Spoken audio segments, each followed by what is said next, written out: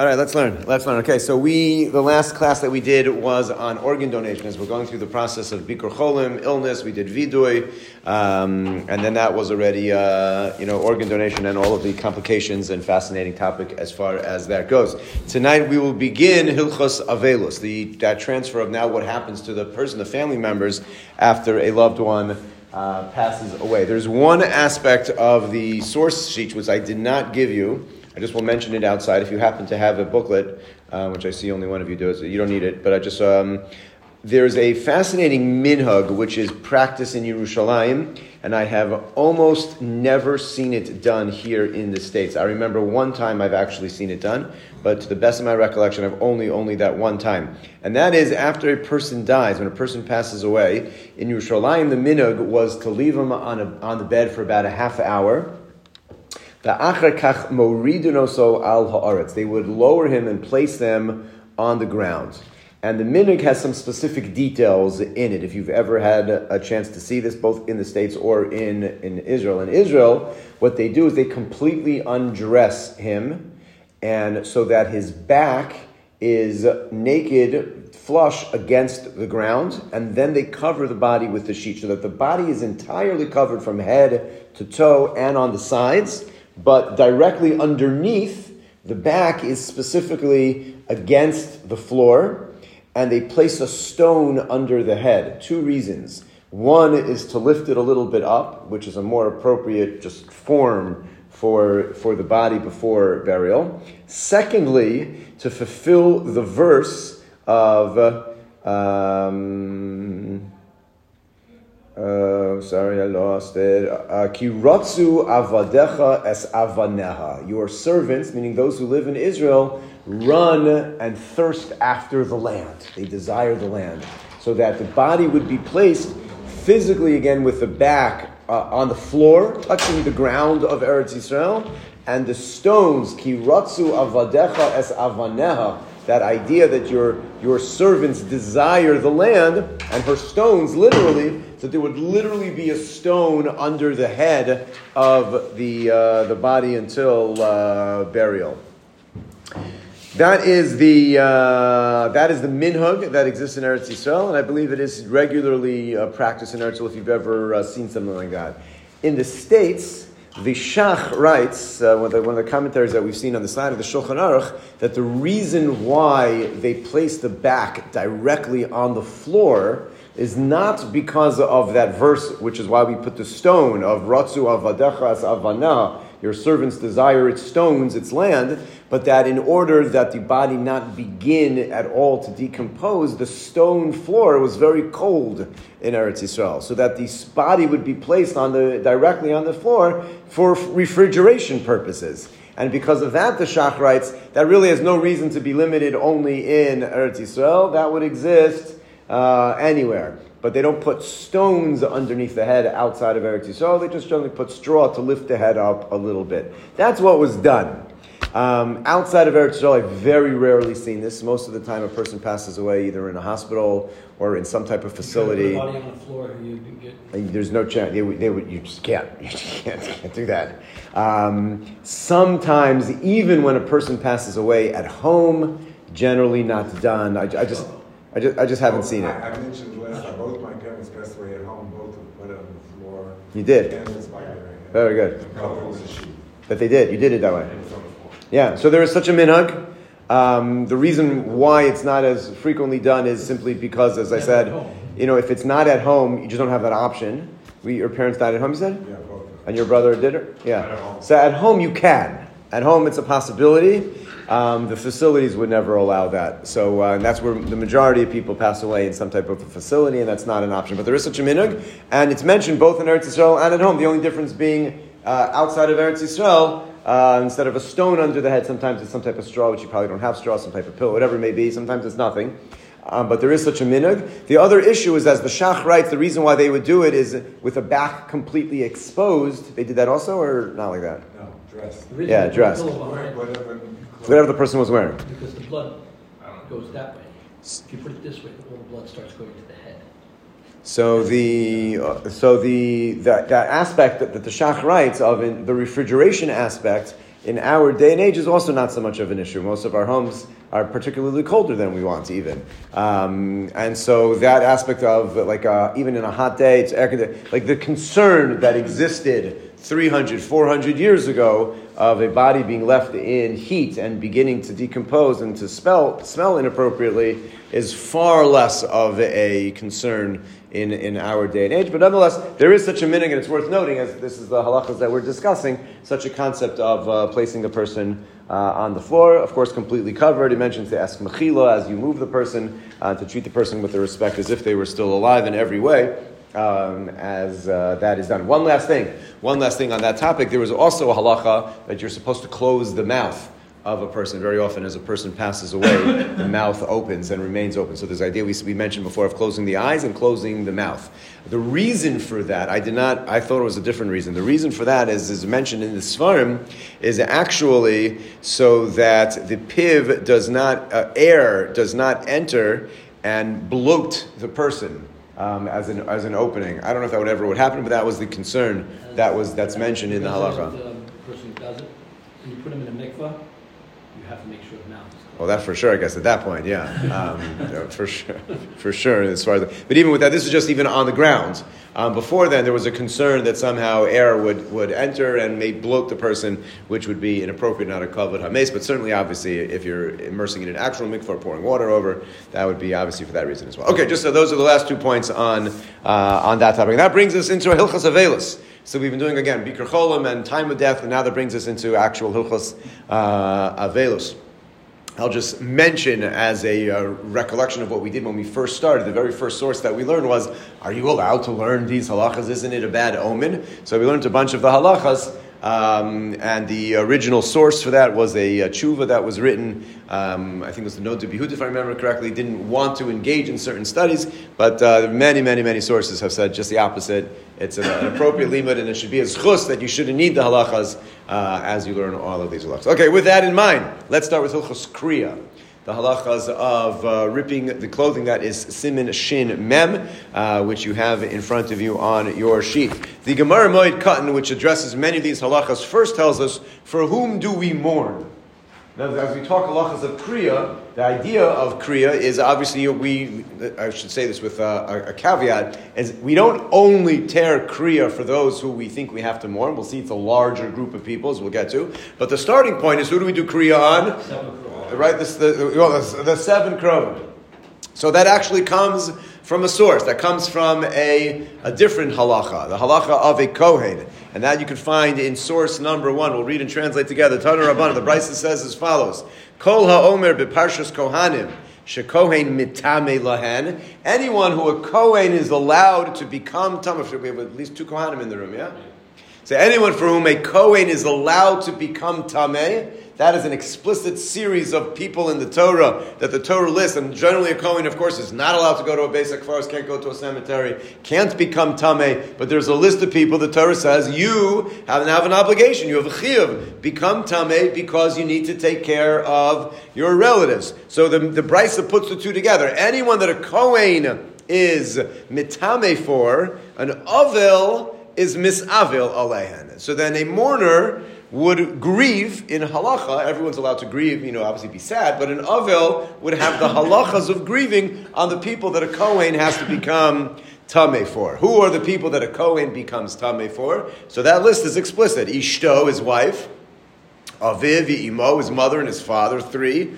Achiv va'achoso, his brother and his sister.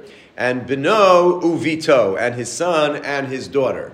However, that list in the Chumash is not as an inclusive list as one would think. Because, for example, his sister, a Kohen only becomes tameh for his sister if she's not married. As soon as a Kohen's sister becomes married, he would then not become tameh for her, or for a sister from his mother that was not a sister from his father. Notice if he has half sisters from his father, he becomes tameh.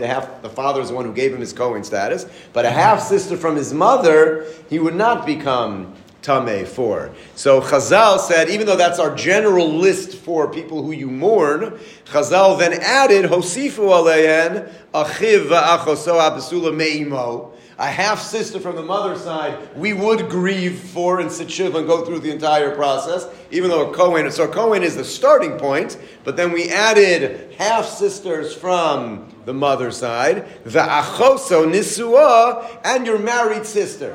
Whether from your mother's side or yours, even though a Kohen doesn't become tameh for a married sister, but a mourner, even though your sister's married, is your sister, that we don't make a distinction on. So we use the Kohen as a model, but not as the end all. We added half-sisters and brothers from the mother's side, so that any half-sibling a person does grieve for, happens all the time, obviously, in second marriages. You have half-siblings.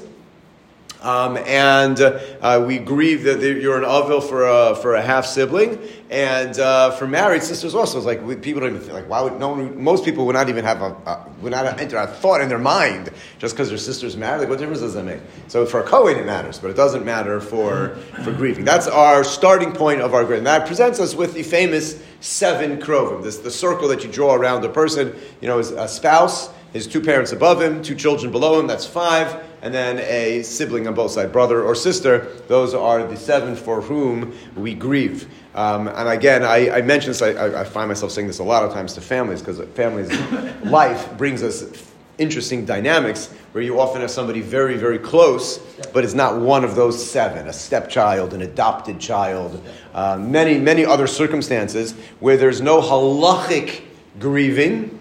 But very often a person, there's nothing wrong with sitting Shiva. There are just certain things which we have to discuss, whether or not, let's say you make a bracha on the Kriah.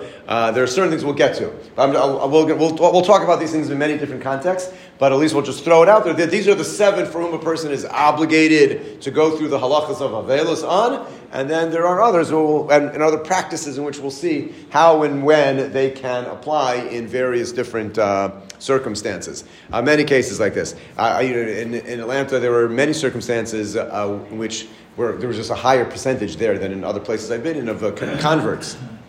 So a person converts, and then their parent passes away.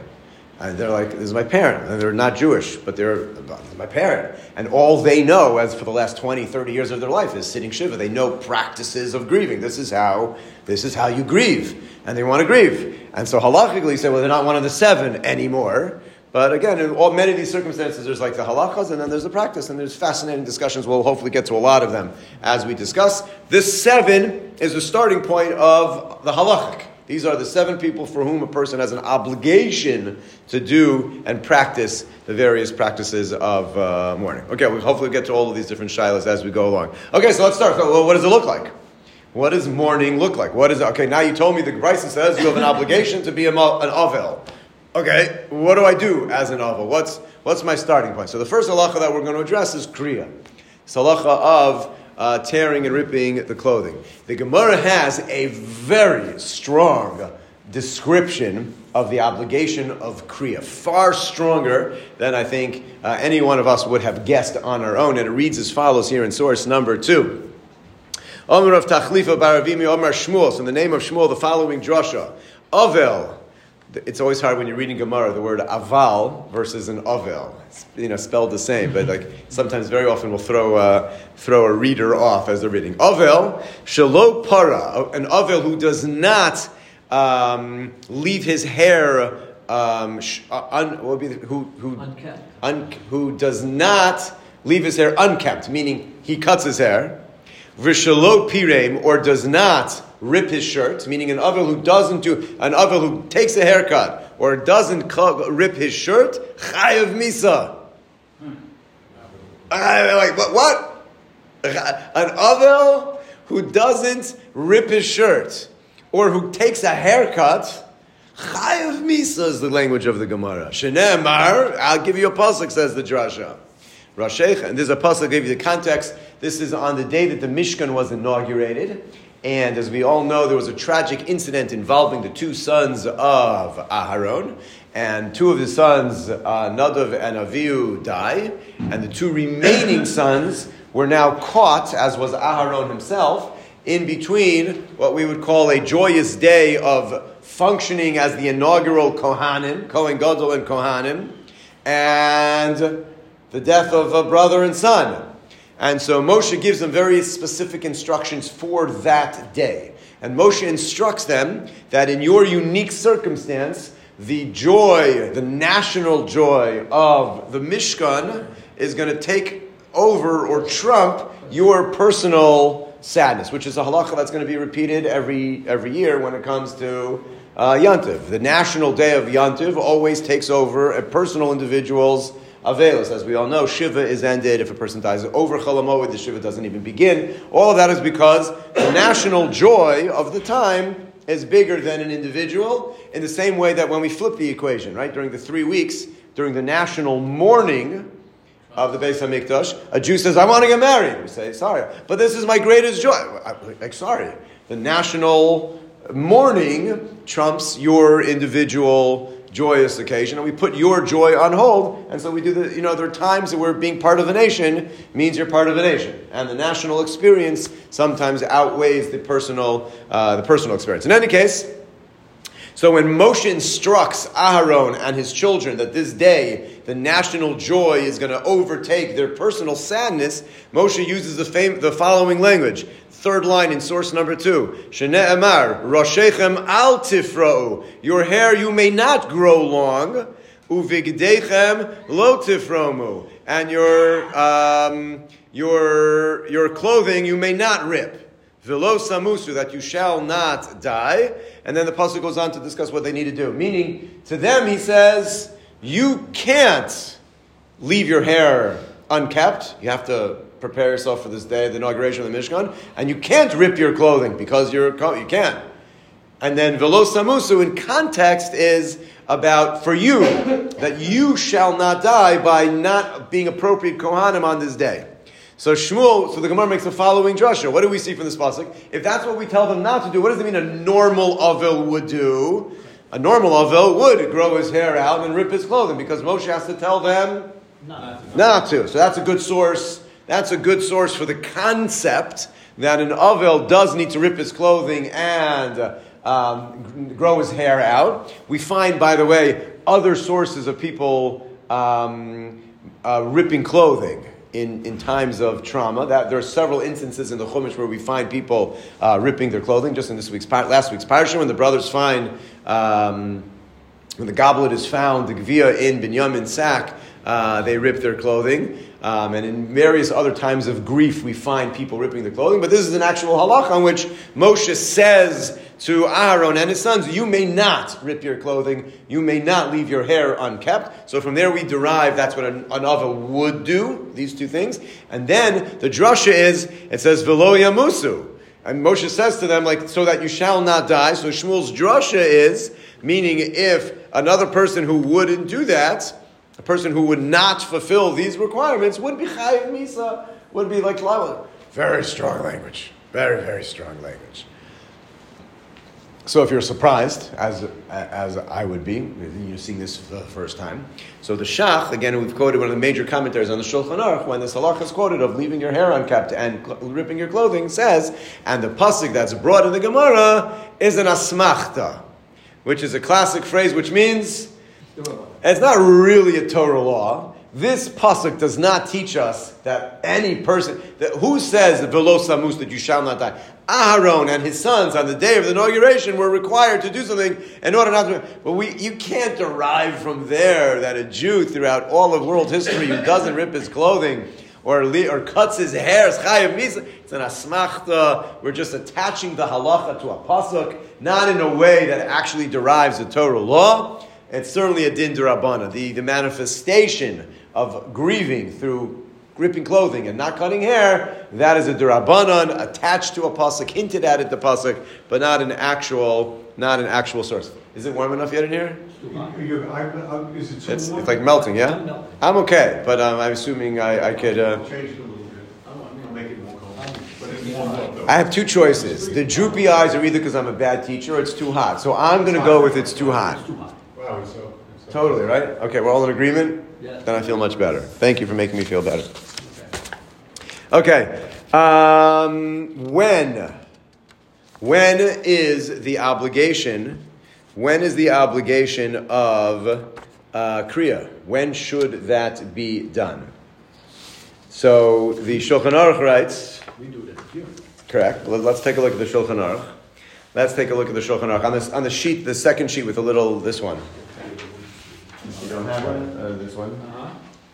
I wanted to photocopy the actual Shulchan Aruch, but this particular printing, the page is thin, so the copies don't. If you notice from that, it doesn't come out because it gets distracted from the backside. Anyway, Shulchan Aruch writes as follows: Misha Meis Lo Meis.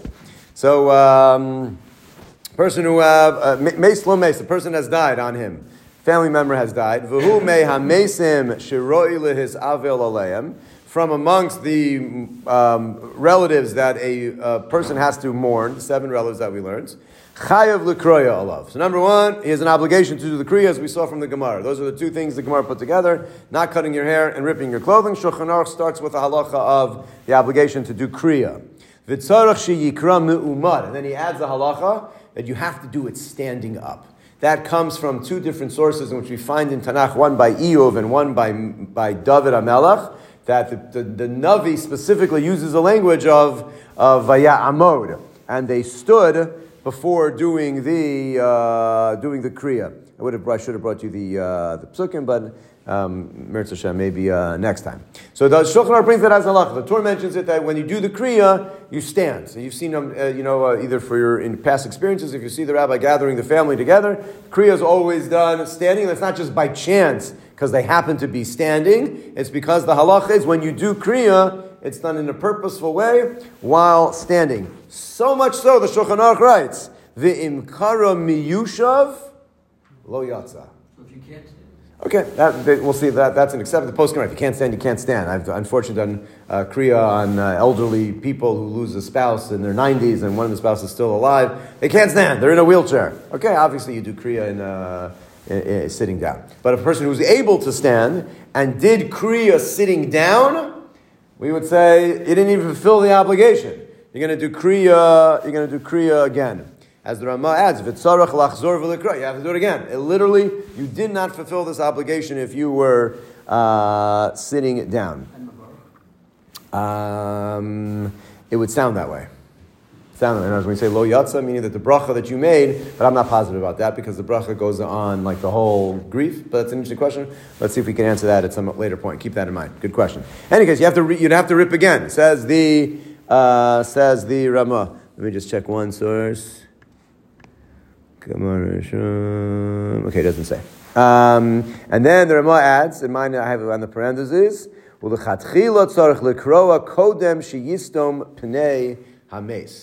when would you do the Kriya? Before the steam of the covering of the face of the mace. When do we cover the face of the mace? Immediately after death. We cover as we've learned. And that's exactly when it normally would be done. As the Aruch HaShulchan writes in source number 3 in your other sheets, Ikar mitzvahs kriya hu achar yitzias neshama. When is the primary time to fulfill this mitzvah of kriya? That would be right after the neshama leaves the body. Immediately there on the spot, you would do kriya. And he writes, Da'az havi ikar shas chimum.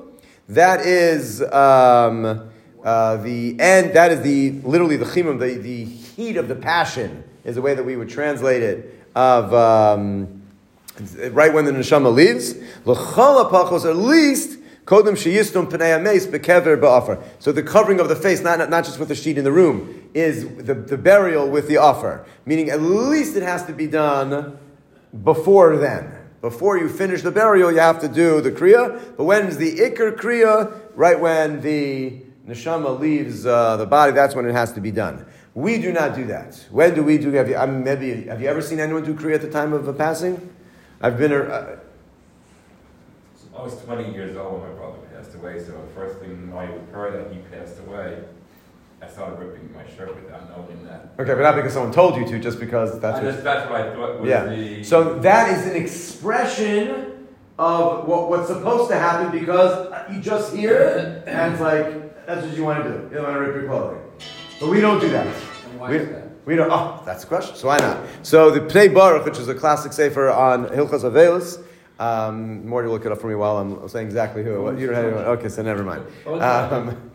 Gives 5 reasons why the Minhag HaOlam has shifted away from that immediate moment of passion, which is when that's when it should be done. Why don't we do that? It's almost never done that way.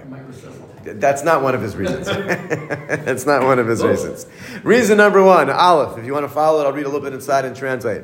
Yitachein, the reason it makes sense, Mishum Shalo HaKol Bikiyim B'dinei HaKriah. We're going to learn, not tonight, but next time we learn, which will not be next week, it'll be next show. There are halachas of Kriah. Simple halachas, like left side or right side. Halachas of where does the rip start? How long does it have to be?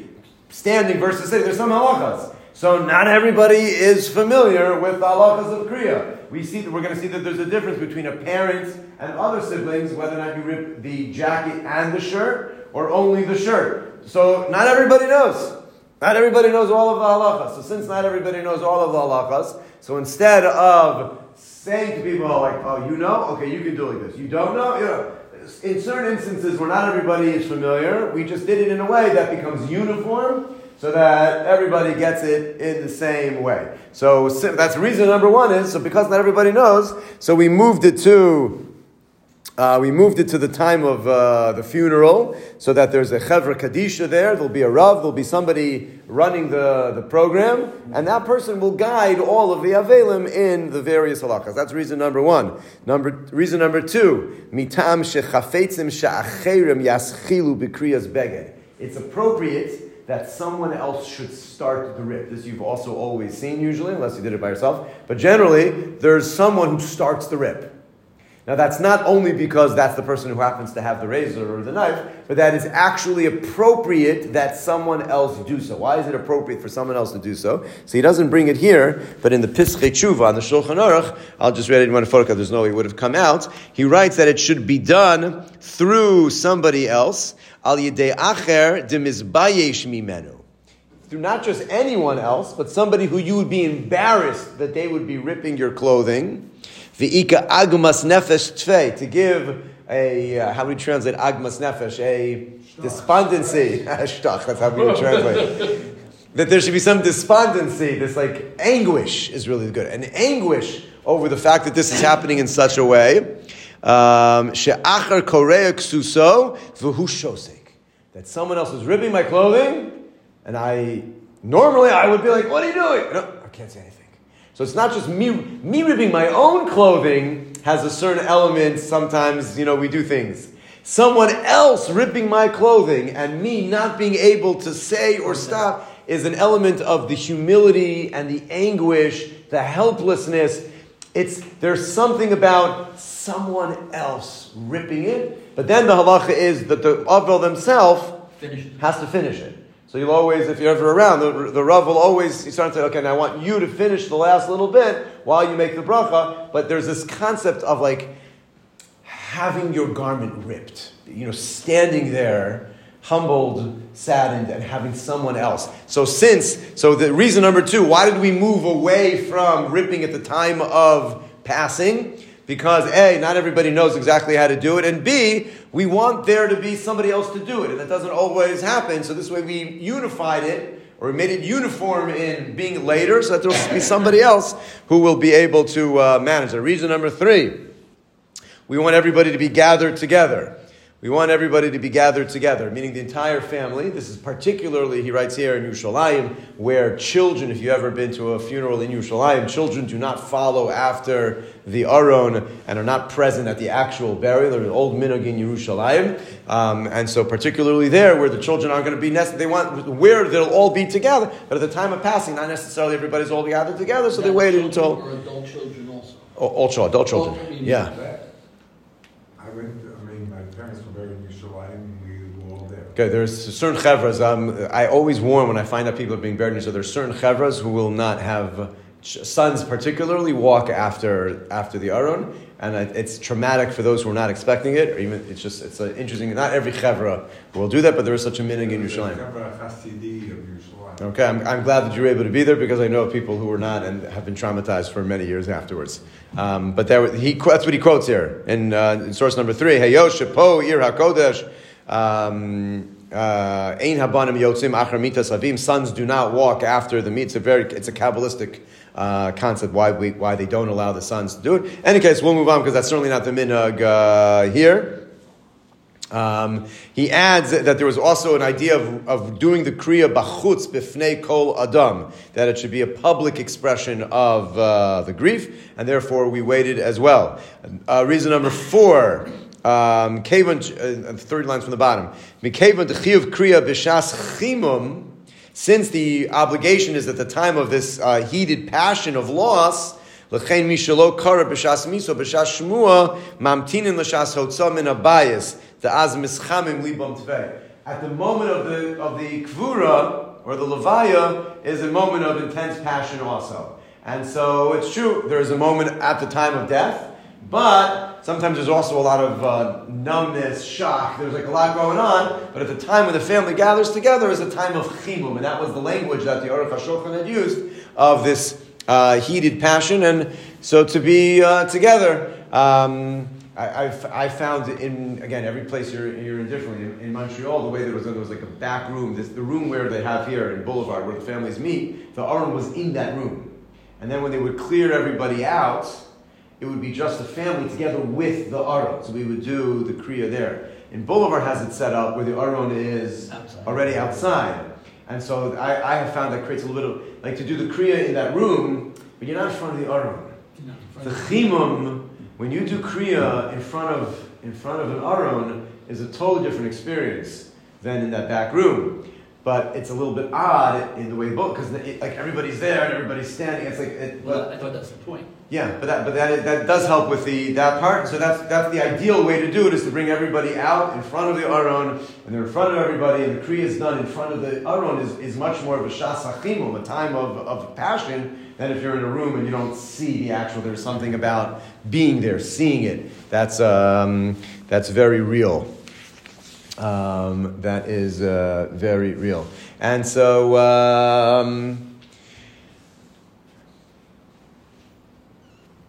and so that is the basic minhag. So even though, the time frame, what time is it exactly? Where are we holding here? Oh, okay. The time frame is from the time of the Yetzias Neshama until the end of the actual burial, where we've covered the Aron with dirt. The general minhag ha'olam, has become like in between those two times. We don't do it at the time of passing. We don't wait until the actual burial, but we'll do it at the levaya before the actual service of the eulogies. Even if it's graveside, we would generally we'll do it right in the very beginning when the Aron is taken out of the hearse, before we actually begin the actual kvur. That is what has become the minhag olam for all of these various reasons, including making sure that somebody who knows the various halachas is there. We gather the family all together at once, and that it can be done in front of people, as is mentioned, as well as an aspect of that. So, do women cut shirts or just like outer garments? So it's an outer garment. I mean, we'll talk more. We have a lot more to do in Hilchos Kriah. It's an outer garment, but not an outer garment that's for warmth. Meaning any type of coat, anything that you're wearing only because it is to keep you warm, we do not do Kriah on. So that has some easy applications and some more complicated applications. So that coats are easy. But then there are certain types of sweatshirt kind of things that really fall into an in-between category of, is this like clothing, like it's stylish, or is this only for warmth? And there are a lot of garments that we have that sort of fit in the middle, and that gets into some halakha. Would you do Kriah on that? And again, only for a parent do you do all of them. For a non-parent, you don't have to do all of them. But an undergarment we do not do. So there's like things that are clearly we do not do Kriah on, an undershirt or a shell that a woman would wear underneath a shirt, since we don't do Kriah on. But regular clothing, again, for a non-parent, usually is just one. For a parent, you do all of them to expose the heart, however many it goes, until you get to that outside coat. Last question with which we'll conclude is not in your sheets, but the Shiloh was addressed. What if a person heard that a person passed away and did? Like the halacha says, even though we generally wait, but there's nothing wrong with doing Kriah at the moment. And if a person did do Kriah at the moment of passing, then they're Yotze. They wouldn't do it again at the funeral. They did it. They did Kriah. They should wear the same clothing that they ripped. Otherwise, that's a sabbath. If a person in the middle of Shiva changed clothing, then we would rip the new clothing that they wear. But aren't you an Onim when the time of passing? So you're not in Aveilus, you're in Aninus. Correct. They're different a lot. So Yeah, but we always do Kriya and Onim. No, but we do it at the Levaya, which is No, where no, it starts. Still an Onim until the burial. Until It's the always do burial. Kriya and Onim. By definition, he's always an Onim until actually after the burial. Uh-huh. And that by then you should have already done it. But an other who changes their clothing during Shiva, we would rip their new clothing. Let's say they say, this is dirty, I don't want to wear it. So great, put on a new one. We'll rip that too. The other wears ripped clothing. But let's say the Avil ripped it at the time of Shmuel, right when he heard, and then he shows up to the Levi with that. We wouldn't rip it again. He did it. We generally wait, but the halacha is any time from the time of passing until the end of the burial. That's when you do the kriya. But what if the following shaila? What if a person did kriya at the time that they heard the person passed away, and then they're informed, too early? You thought, like we've been discussing, like sometimes it's not there. We thought the person had died, but we miscommunicated, especially in the days of rapid communication. But it wasn't always so clear. A person finds out like an hour later, no, they're still alive, and then they pass away. So do you do kriya again, or they did kriya, and it turns out the person was still alive. And then an hour later, the person has now died. Do you do kriya again, or would you fulfill it with the first one that was done? The answer is? You do it again. Do it again. Do it again, very good. You're now in this decision, that's correct. If the kriya wasn't a kriya, okay, you ripped your clothing, sorry. But kriya is on the loss of a loved one. And it's this outward expression of what we feel inside, and we have sources in the Chumash for it. And if it was done prematurely, so then you got to do kriya again. That you would do kriya again if it was done too early. Okay, there are many more halachas of kriya. Hashem will continue. Not again next week. I'll be in Eretz Yisrael, but after that.